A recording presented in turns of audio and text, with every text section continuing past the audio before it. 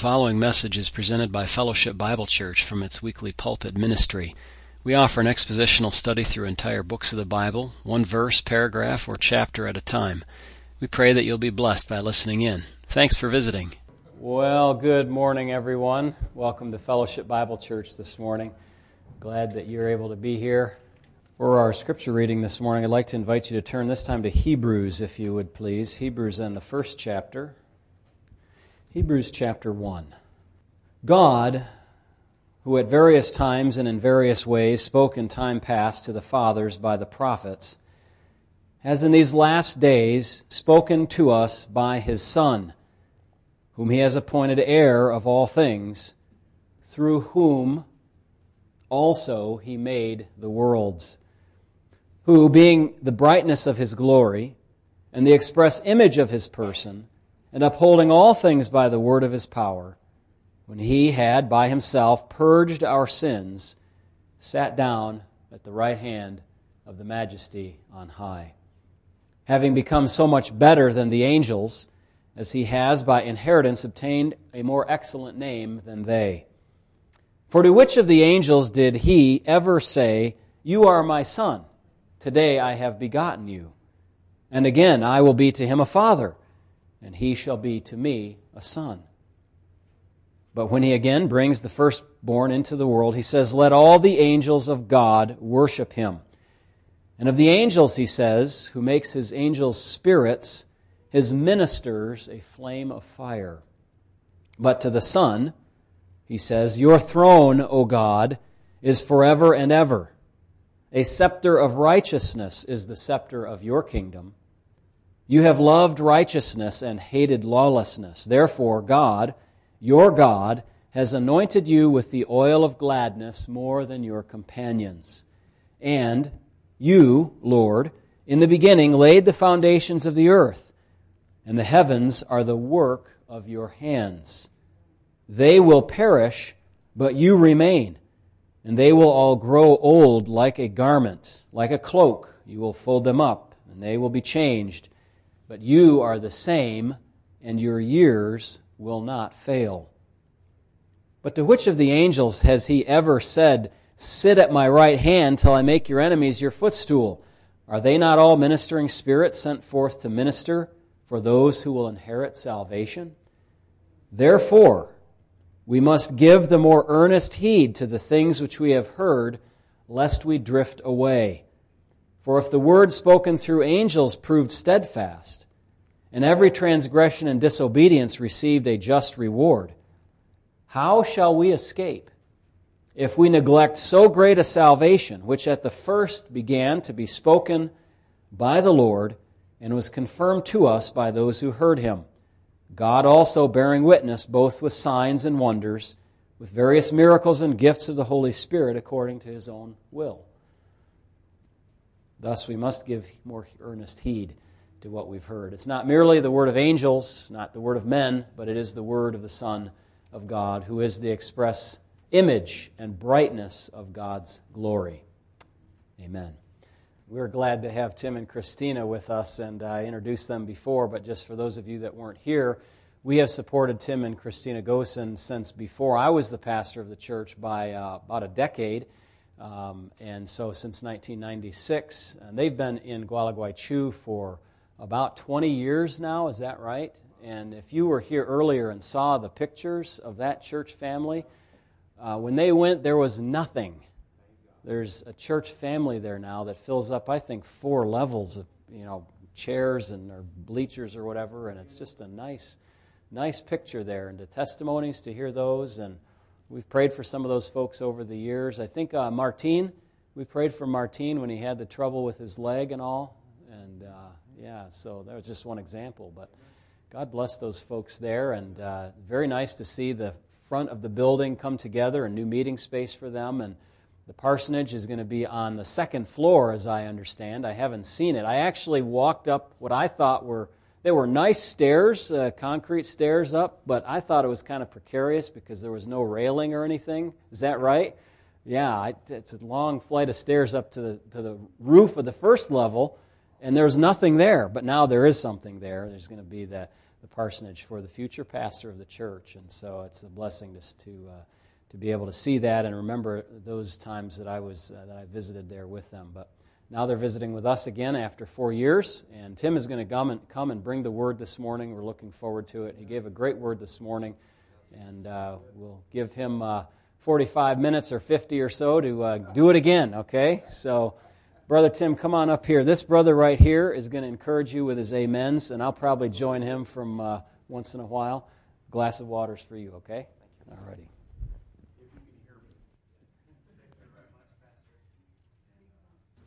By the way, those stairs do have a railing now, so it's not. And the terrace over there also has a little wall around. I haven't seen it because that's work that has been done since we've come on furlough. And we sure appreciate your support, your prayers, and also your giving towards that project very generously. And we thank you for that. And we thank you for the years that we've been partnering with Fellowship Bible Church over the years.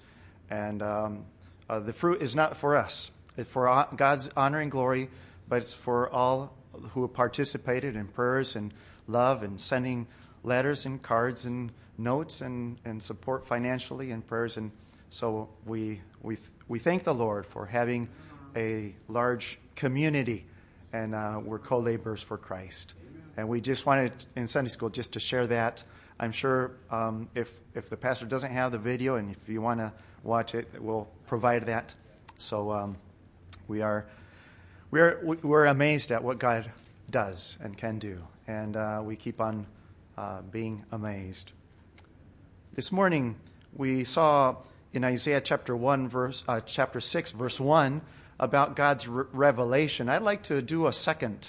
Sometimes second things, are good. Sometimes they're not as good as far as films or books or whatever.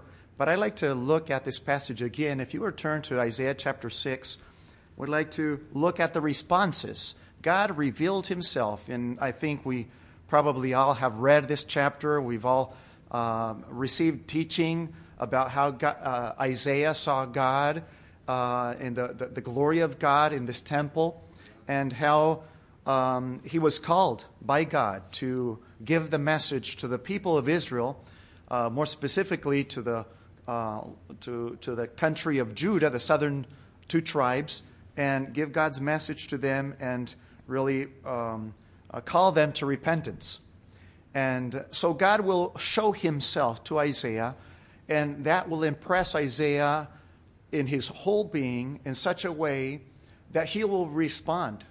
And even though God told Isaiah, they're not going to hear you, and you'll have to preach, and he says, until when? Until Israel is a desert, because I've sent everybody away in captivity until the land is empty. Just you preach. So he didn't have, just like with Jeremiah also, God did not say, oh, you're going to build a great church or a great congregation, or a whole bunch of people are going to follow you. But he continued. Why? Because I believe he knew God in a deeper way with this revelation. So we already studied verse 1, but I'd like to highlight that here God showed himself as Lord, commanding Isaiah, commanding the people, children of Israel. He showed himself as sovereign, sitting upon a throne. He showed himself as a great God, high and lifted up. And he showed himself as somebody present that filled the temple. Only his robe, or the edge of his robe, filled the temple. And then I'd like for us to read verses 2 to 5. It says, above it stood the seraphim. Each one had 6 wings. With twain he covered his face, and with twain he covered his feet, and with twain he did fly. And one cried unto another, and said, Holy, holy, holy is the Lord of hosts. The whole earth is full of his glory. And the post of the door moved at the voice of him that cried, and the house was filled with smoke.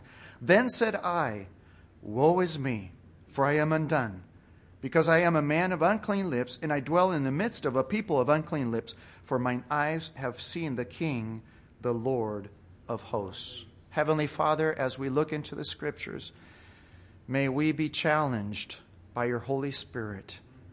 Maybe there's areas in our lives where we have not dedicated them to you.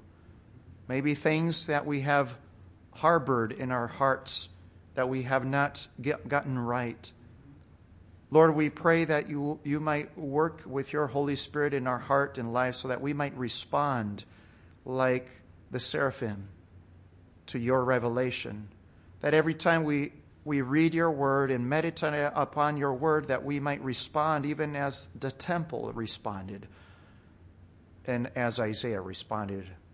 We pray these things in Jesus' name. Amen. So here I'd like to see three responses to God's revelation. Number one, the effect upon the seraphim. How did the seraphim, these angelic beings, respond to the revelation of God, to the presence of God filling the temple there? This word seraphim, it says in verse 2, above it stood the seraphim. This word seraphim means the burning ones. Today we read in Hebrews also about flaming fires. In Scripture, the seraphim only appear in this account. It seems like they are angelic beings whose appearance or service has to do with fire. And we should not confuse the seraphim with the cherubim. Some seraphim were present here when God manifested his glory to Isaiah, and he left an example to Isaiah and to you and I of how we should be before the Lord, how we should act before the Lord. First of all, the seraphim used their wings. It said each of them, or each one had 6 wings. So each of these angelic beings has 6 wings, or 3 pairs. These were given to them by God the day they were created, and with a specific purpose. And I believe that they used those wings for the purpose, or accomplishing the purpose for which God gave them. And they covered their faces with 2 wings. It says, with twain he covered his face. And this appears to be a response of reverence and respect for the holiness of God. And since they were in the presence of God continually, their wings also covered their faces continually, I believe. Not just here, like when Isaiah was watching, but continually covering their faces. And in the Bible, we have several examples of men of God who have covered their faces or bowed down to earth in respect to the holiness of God. Remember Moses before the burning bush? Elijah, when he hears that small, still voice? Even Abraham, God appeared to him and established a covenant with him, and he bowed down. John, when he saw Christ, Jesus, in Revelation, and Christ appeared to him in glory, he had been used to seeing him in humility, but he saw him in glory there in the island of Patmos, and he felt like he was dead. And Isaiah himself here, seeing the Lord sitting on his throne, he exclaims, "Woe is me." We also should demonstrate reverence towards God. When we are before him in his presence with prayer, we should not treat him like a buddy. We should reverence God. We should cover our faces, as it were. We don't have wings, but we should cover our faces spiritually or emotionally before him in reverence. But also they covered their feet with 2 wings. It says, with twain he covered his feet. And there is a similar expression that Ezekiel makes describing the cherubim, this other class of angels, saying in Ezekiel chapter 1, saying, 2 wings of every one were joined one to another, and 2 covered their bodies. Now, so it is possible that these wings of the seraphim also covered the lower part of the body all the way down to the feet. We can't be positive or dogmatic on that, but I believe that they were covering their bodies, the lower part of the bodies, all the way to their feet. And this is an expression of respect, taking into account our concept of decorum, or what is appropriate. So the seraphim covered themselves because what was important was not themselves, but the Lord. whom they served. So they did not draw attention to themselves, but directed attention to God. And our apparel also should have decorum. Decorum means behavior in keeping with good taste and propriety. And we should dress with respect towards those we see and also towards God. I mean, why do we put our Sunday best? Not to impress others, but in respect, in decorum. And as we come to the house of the Lord, we respect and reverence the Lord whom we serve. But also they flew with two wings. This third set of wings they used to fly. It says, with twain he did fly.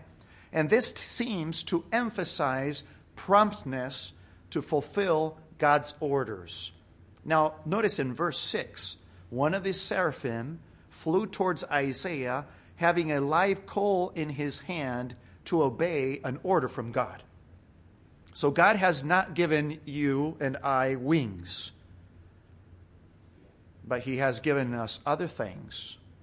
He has given us other things, and he wants us to use them in fulfilling the purpose for which they were intended, just like he intended these wings to be used as the seraphim used it. He has given you a body with specific members, right?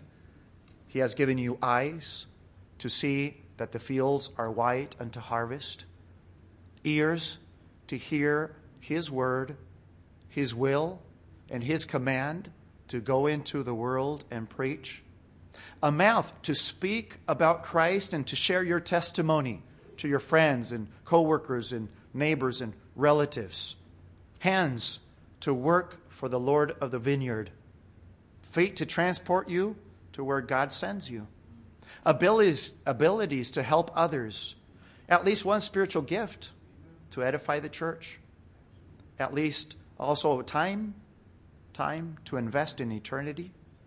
That's an oxymoron. Opportunities to serve the Lord and others, and also resources not only to satisfy your needs, but also to share with those that are in need and to support God's work. The seraphim used what God gave them to do what God wanted. Are we doing that? Those seraphim also not only used their wings, but also they used their mouths.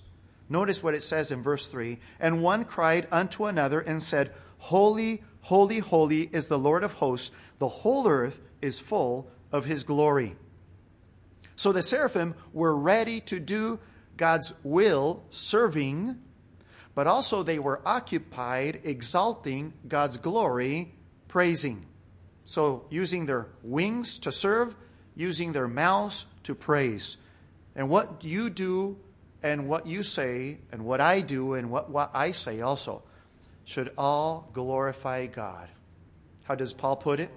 Colossians 3:17, and whatsoever ye do in word or deed, do all in the name of the Lord Jesus, giving thanks to God and the Father by him.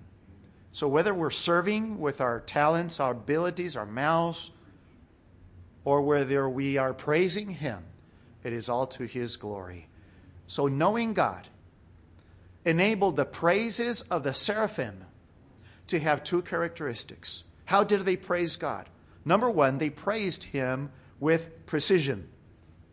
This praise was based on the knowledge that the seraphim had about God. Now, the seraphim, they were created. They're not like us that have limited, years of life. So the seraphim were created during probably the first, 6 weeks of creation. They were created beings, and they had existed all these years until even the time of Isaiah, and they came to know God in a very precise way.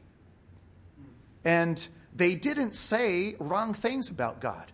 They say some things in verse 3 that we read, but they said exact things about his nature and his attributes.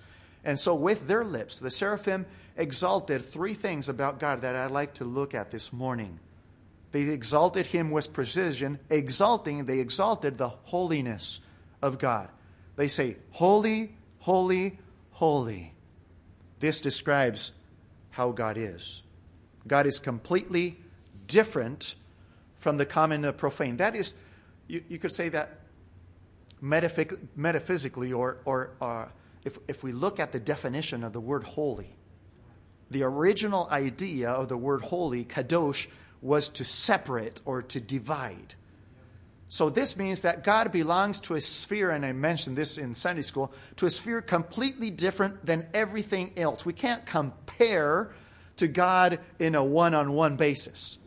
He is separated from any other thing or person, and at the same time, he is bigger than they, much more elevated. But also, God is holy morally. Not only metaphysically, he's so different than any of us, but he's holy morally. He's completely the opposite of sin. So this describes the purity of God. God is intrinsically holy, and he calls his people to live holy lives, to live separate lives from sin. But also God is perfectly holy. The seraphim repeated the word holy 3 times. And that expresses that God is holy in a perfect way. His purity cannot be violated. Daniel calls him the most holy. So the seraphim exalted the holiness of God, but notice also that they exalted the name of God. They say, holy, holy, holy is the Lord of hosts. They exalted the name of God. You know, when God proclaimed his name to Moses, when Moses says, I want to, see you, he proclaims his name. He said this, God emphasized his mercy without denying his justice. Let me read this Exodus 34, 5-7 for you. It says, and the Lord descended in the cloud and stood with them there and proclaimed the name of the Lord. And the Lord passed by before him and proclaimed, the Lord God, merciful and gracious, long-suffering and abundant in goodness and truth, keeping mercy for thousands, forgiving iniquity and transgression and sin, and that will by no means clear the guilty, visiting the iniquity of the fathers upon the children and upon the children's children, unto the 3rd and the 4th generation. So he was announcing God's name, and here they are praising God's name. He's saying, the Lord of hosts. It's interesting. Remember who was the first one that used this title for God? Anna, Samuel's mother. The Lord of hosts. They exalted his name. The title, the Lord of hosts, highlights the sovereignty of God over all the powers of heaven and earth, especially over the hosts or armies of Israel. He was Lord of hosts, sovereign over everybody, but especially over Israel. In the same way, Jesus Christ is Lord of lords, but especially he is Lord of the believer. So the seraphim exalted the name of God, but also they exalted the glory of God, saying the whole earth is full of his glory. Glory, this Hebrew word kabod, and I'm not saying that because I know Hebrew, but I know somebody that knows Hebrew, and you've probably heard these words before. So this kabod, and I might be slaughtering it, I don't know. It means weight. Weight. It is used figuratively to refer to the splendor or copiousness of the majesty of someone. So if we could take all the attributes of God and put them in a bag, it would be extremely heavy. And we could describe God as imposing in all his attributes and being. So the essence of God in all his attributes compose this glory. And they say the whole earth is full of his glory. Now man constantly is bringing down the glory of God. They lower God's glory when they give human or animal form to God and begin worshiping figures or statues or representations of God, and that is idolatry. They also lower God's glory when they say God does not exist. But as believers, we also lower God's glory when something else takes God's place in our hearts or lives. It can be a person to which we pay more attention than to God. or it can be a job on which we depend more than on God. It can be an activity to which we give more importance than to coming to church or to reading the Bible or to praying. But knowing God brought the seraphim to praise God, not only with precision because they knew him, but also with power. Notice, they praised him with power. It says in verse 4, and the posts of the door moved at the voice of him that cried. So the posts were made, these posts were made of wood, and the doors hung from them. Probably they were also, because most of this temple was, plaqued with gold, but they were wooden posts, and the doors hung from them by the hinges, and these posts shook or vibrated as the force of the voice of the seraphim resounded in the temple. So they worshiped with enthusiasm. So the way they worshiped, you could say, with all their hearts, if you could say that angels have hearts, right? So the revelation of the nature and attributes of God ought to produce in us also worship without equal.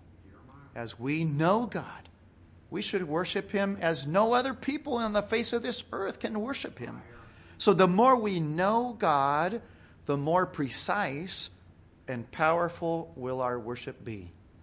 This is what the psalmist says in Psalm 9:1. I will praise thee, O Lord, with my whole heart.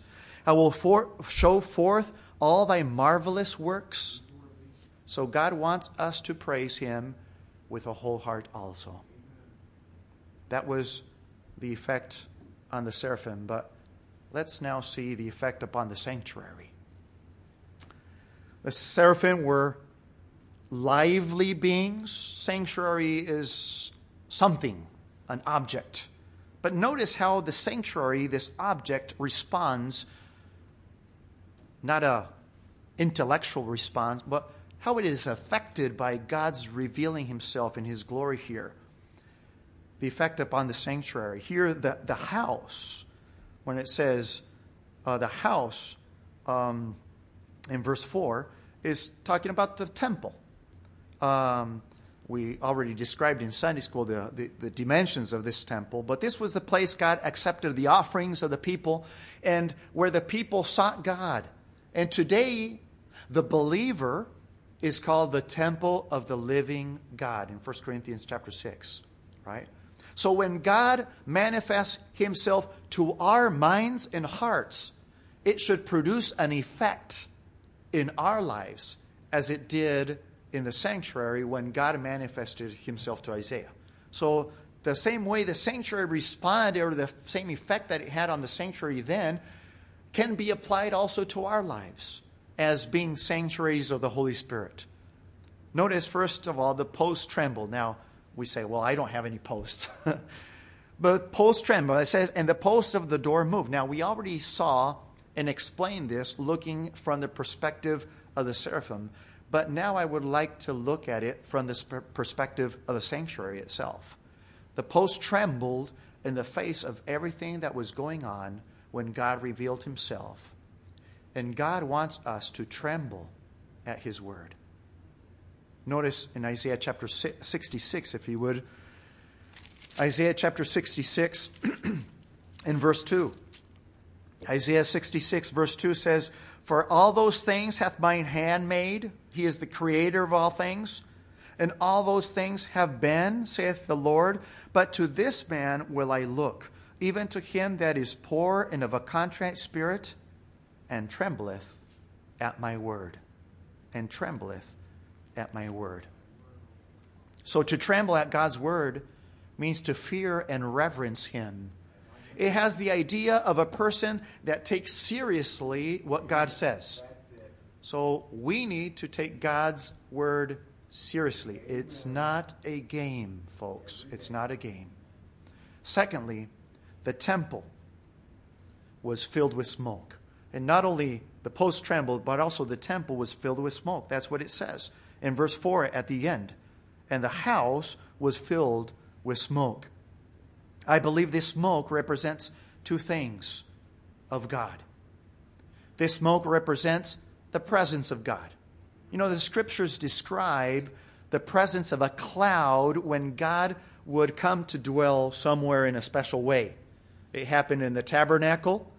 Exodus 40:34 says, "Then a cloud covered the tent of the congregation, and the glory of the Lord filled the tabernacle."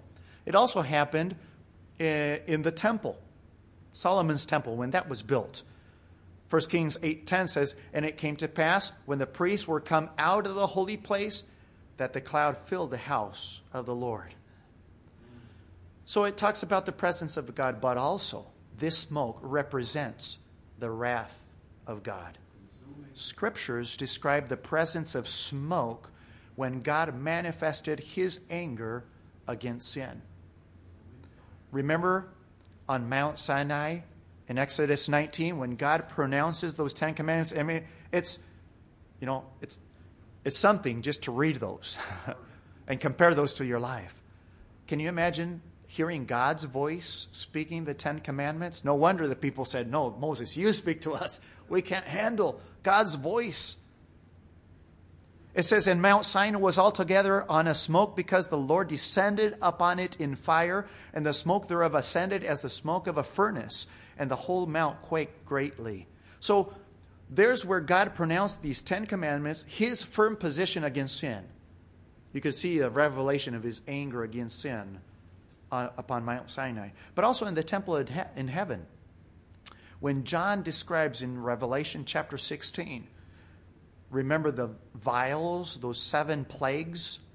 It says, "And the temple was filled with smoke from the glory of God and from his power, and no man was able to enter into the temple till the 7 plagues of the 7 angels were fulfilled." Remember, these plagues are also called the vials of the wrath of God. So as Isaiah sees this smoke, he's reminded God is angry at sin. God's wrath is upon the people of Israel and upon us because we are sinful. So it is obvious to Isaiah, who is watching this, that God is angry towards his people. He has already given a message of 5 chapters in Isaiah that time and time again the people of God have rebelled against him. And God is just and holy, and all violations of his justice will be judged by him. You and I are sinners, and we deserve eternal death. And all the world is under the wrath of God, as Revelation 3:19 says. And we have come short from the glory of God, but thank God he had a plan of redemption. And this plan of redemption includes his Son, Jesus Christ, who died on the cross for your sin and for my sin. So our sins were punished on him to offer us freely justification only by grace. Through faith we can receive the forgiveness of sin and justification. Now I ask you, have you put your faith in Jesus Christ for the forgiveness of your sins? If you haven't, would you do that today? If you have, what type of effect does knowing God have on your life? Do you serve him with what you have? Do you praise him with power? Do you tremble at his word? But lastly, let's look at the effect upon the priest. Well, I call him a priest. I mean, some might think that Isaiah was there offering an offering or bringing a sacrifice as somebody from the people. But let's look at the effect on Isaiah. Verse 5. "Then said I, Woe is me, for I am undone, because I am a man of unclean lips, and I dwell in the midst of people of unclean lips, for mine eyes have seen the King, the Lord of hosts." So first, God, before he could deal with his people, he had to deal with his messenger. Before confronting the sins of the listeners, the sins of the herald had to be confronted. And this vision of Isaiah that he had of God affected him in a powerful way. And Isaiah here in this verse evidences 5 feelings. First of all, Isaiah felt inescapable tragedy. He says, "Woe is me." This is an interjection or of lamentation. It is the exclamation of those who feel the approach of something bad, a punishment or tragic consequence. The person expressing this, woe is me, realizes he does not have control of the situation and he has no hope of escaping. Isaiah was confronted with the holy presence of God, and he recognizes that he deserved something terrible. He knew there was no escape. He says, woe is me. But second, Isaiah felt imminent death. He says, for I am undone. Isaiah thought he was going to die for having seen the glory of God. And that is why he exclaims, woe is me. So when Moses asked God to show his glory, remember, God said, thou canst not see my face, for there shall no man see me and live. And that's why Moses could only see God's back, let's say, but not the full glare of his full glory. God is so glorious that fallen man cannot bear to see his full glory. So every time God appeared to someone, he could only see a little of God's glory, but not all. As a matter of fact, Isaiah sees the train or the border of his garment. Seeing God high and lifted up often brought people to a sense of imminent death. It happened with Gideon, Manoah, Daniel, Ezekiel, and John. They thought they were going to die. And there are people today that claim to have seen Jesus. But their description of that vision many times does not fit this description. They don't describe it as having this fear as Bible characters expressed how they saw God. But third, Isaiah felt unclean sin. He says, because I am a man of unclean lips. The word unclean means dirty or contaminated in a religious sense. So Isaiah was contaminated by sin. Now, Isaiah was clean in a relative sense compared to King Uzziah. King Uzziah was struck with leprosy, and for the last 10 years of his life, he was unclean, unfit. His son was co-reigning, you could say. He was the figure that would do the things. Even though Uzziah was still king, but he was secluded. Isaiah could enter into the temple. He could come here and offer the sacrifices or come and bring his offering because he was clean. He was ceremonially, he had met the requirements of Leviticus. Compared to Uzziah, he was quite clean. But Isaiah was unclean in an absolute sense. In comparison with a king, the Lord of hosts, Isaiah could only say, I am unclean. While we compare ourselves to others, we will not come to a deep and full understanding of our own unworthiness and inability to do something that pleases God. And we will never come to become true servants of God. I think it's through this, recognizing that he is unworthy, that made him equipped, Isaiah, to serve God. Only when we realize our incapacity to serve adequately a holy God will we be fit to serve a holy God. If we do not recognize the existence and responsibility of our sin, we will not obtain the cleansing of our sins. Because 1 John 1:9 says, if we confess our sins, if we recognize them, he is faithful and just to forgive us our sins and to cleanse us from all unrighteousness. So Isaiah recognized that he had unclean lips, but immediately one of the seraphim will do something for Isaiah that Isaiah could not do for himself. He was going to take away his guilt and purge his sin. And if Isaiah wouldn't have recognized his uncleanness, he wouldn't have received cleansing. And that cleansing was absolutely necessary in order to be useful unto the Lord. The Apostle Paul puts it this way to Timothy in 2 Timothy 2:21. If a man therefore purge himself from these, he shall be a vessel unto honor, sanctified and meet for the master's use, and prepared unto every good work. You cannot be useful to the Lord if you're harboring jealousy in your heart, or envy, or grudge, or rebelliousness. It won't work. We need to be clean.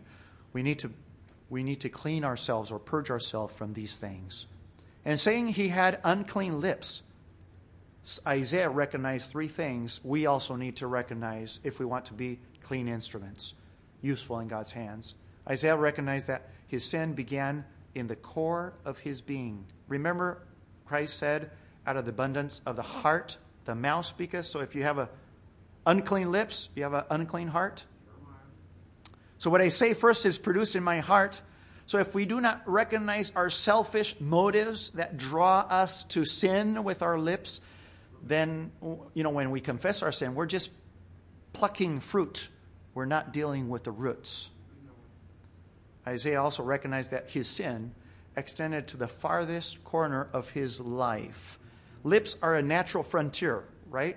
You can think a bunch of things, but once you say it, it's already out there. You can't bring it back. So it's like a frontier. It's like limbs. They're extremities. And so he recognized sin even when not only started in his heart, but went all the way to his extremities, even to his lips. Notice what Isaiah in Isaiah 1:6 says. From the sole of the foot, even unto the head, there is no soundness in it, but wounds and bruises and putrefying sores.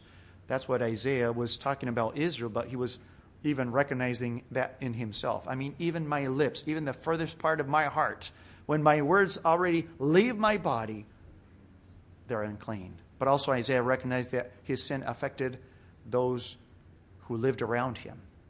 Unclean lips will pronounce sinful words that will hurt others. So lips are like weapons that destroy. James calls them full of deadly poison.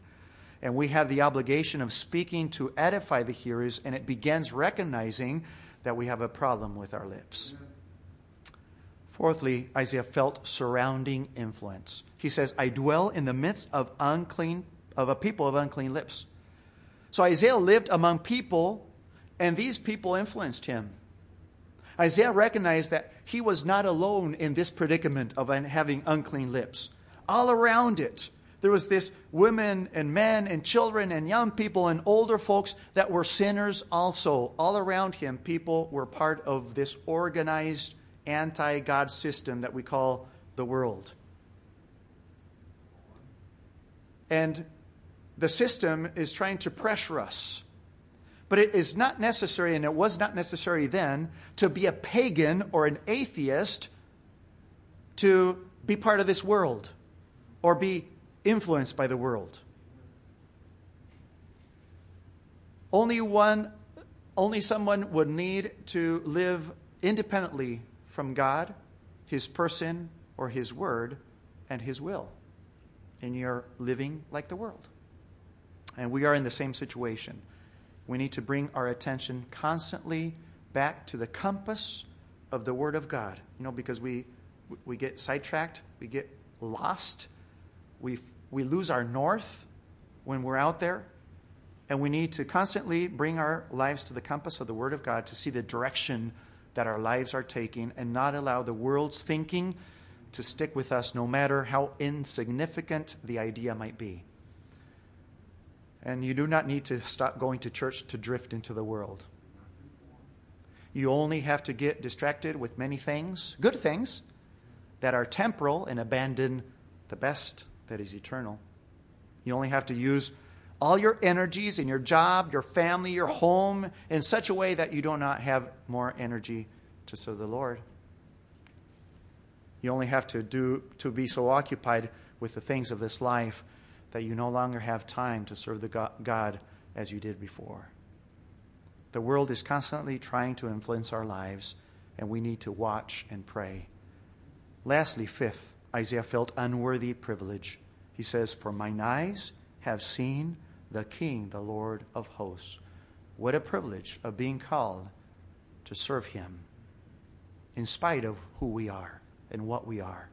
Because of all these things, Isaiah felt unworthy to join the holy worship of the seraphim or to communicate the holy message of God. Isaiah saw God in the temple. You and I see God manifested in the pages of Scripture. Just like 2 Corinthians 3:18 says, "But we all, with open face, beholding as in a glass or a mirror the glory of the Lord, are changed into the same image from glory to glory, even as the Spirit of the Lord?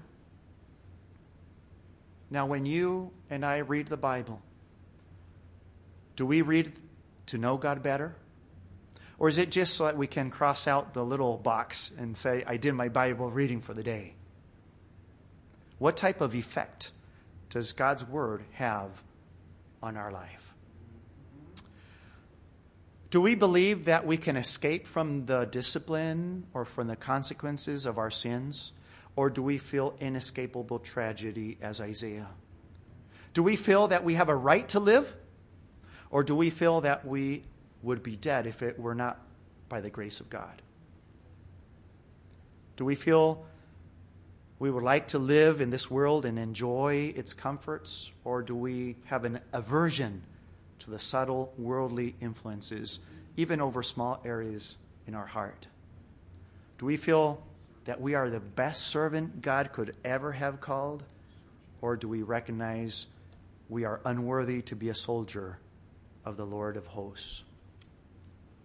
May God work in our hearts in such a way with His grace that we could respond as a seraphim, even as the temple, even as Isaiah, in the appropriate way so that we could serve Him with our lives.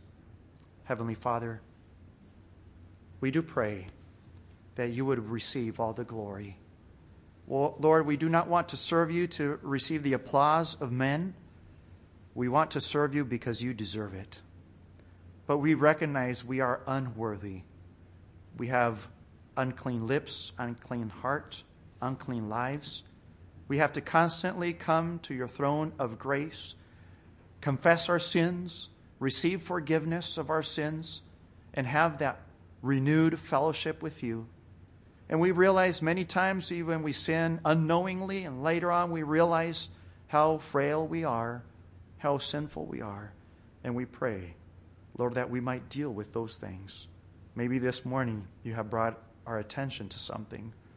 Lord, may we not forget that. May we not just let that aside and go on with our lives, but may we deal with every situation so that we might respond correctly to what we've learned of you today. These things we pray in Jesus' name.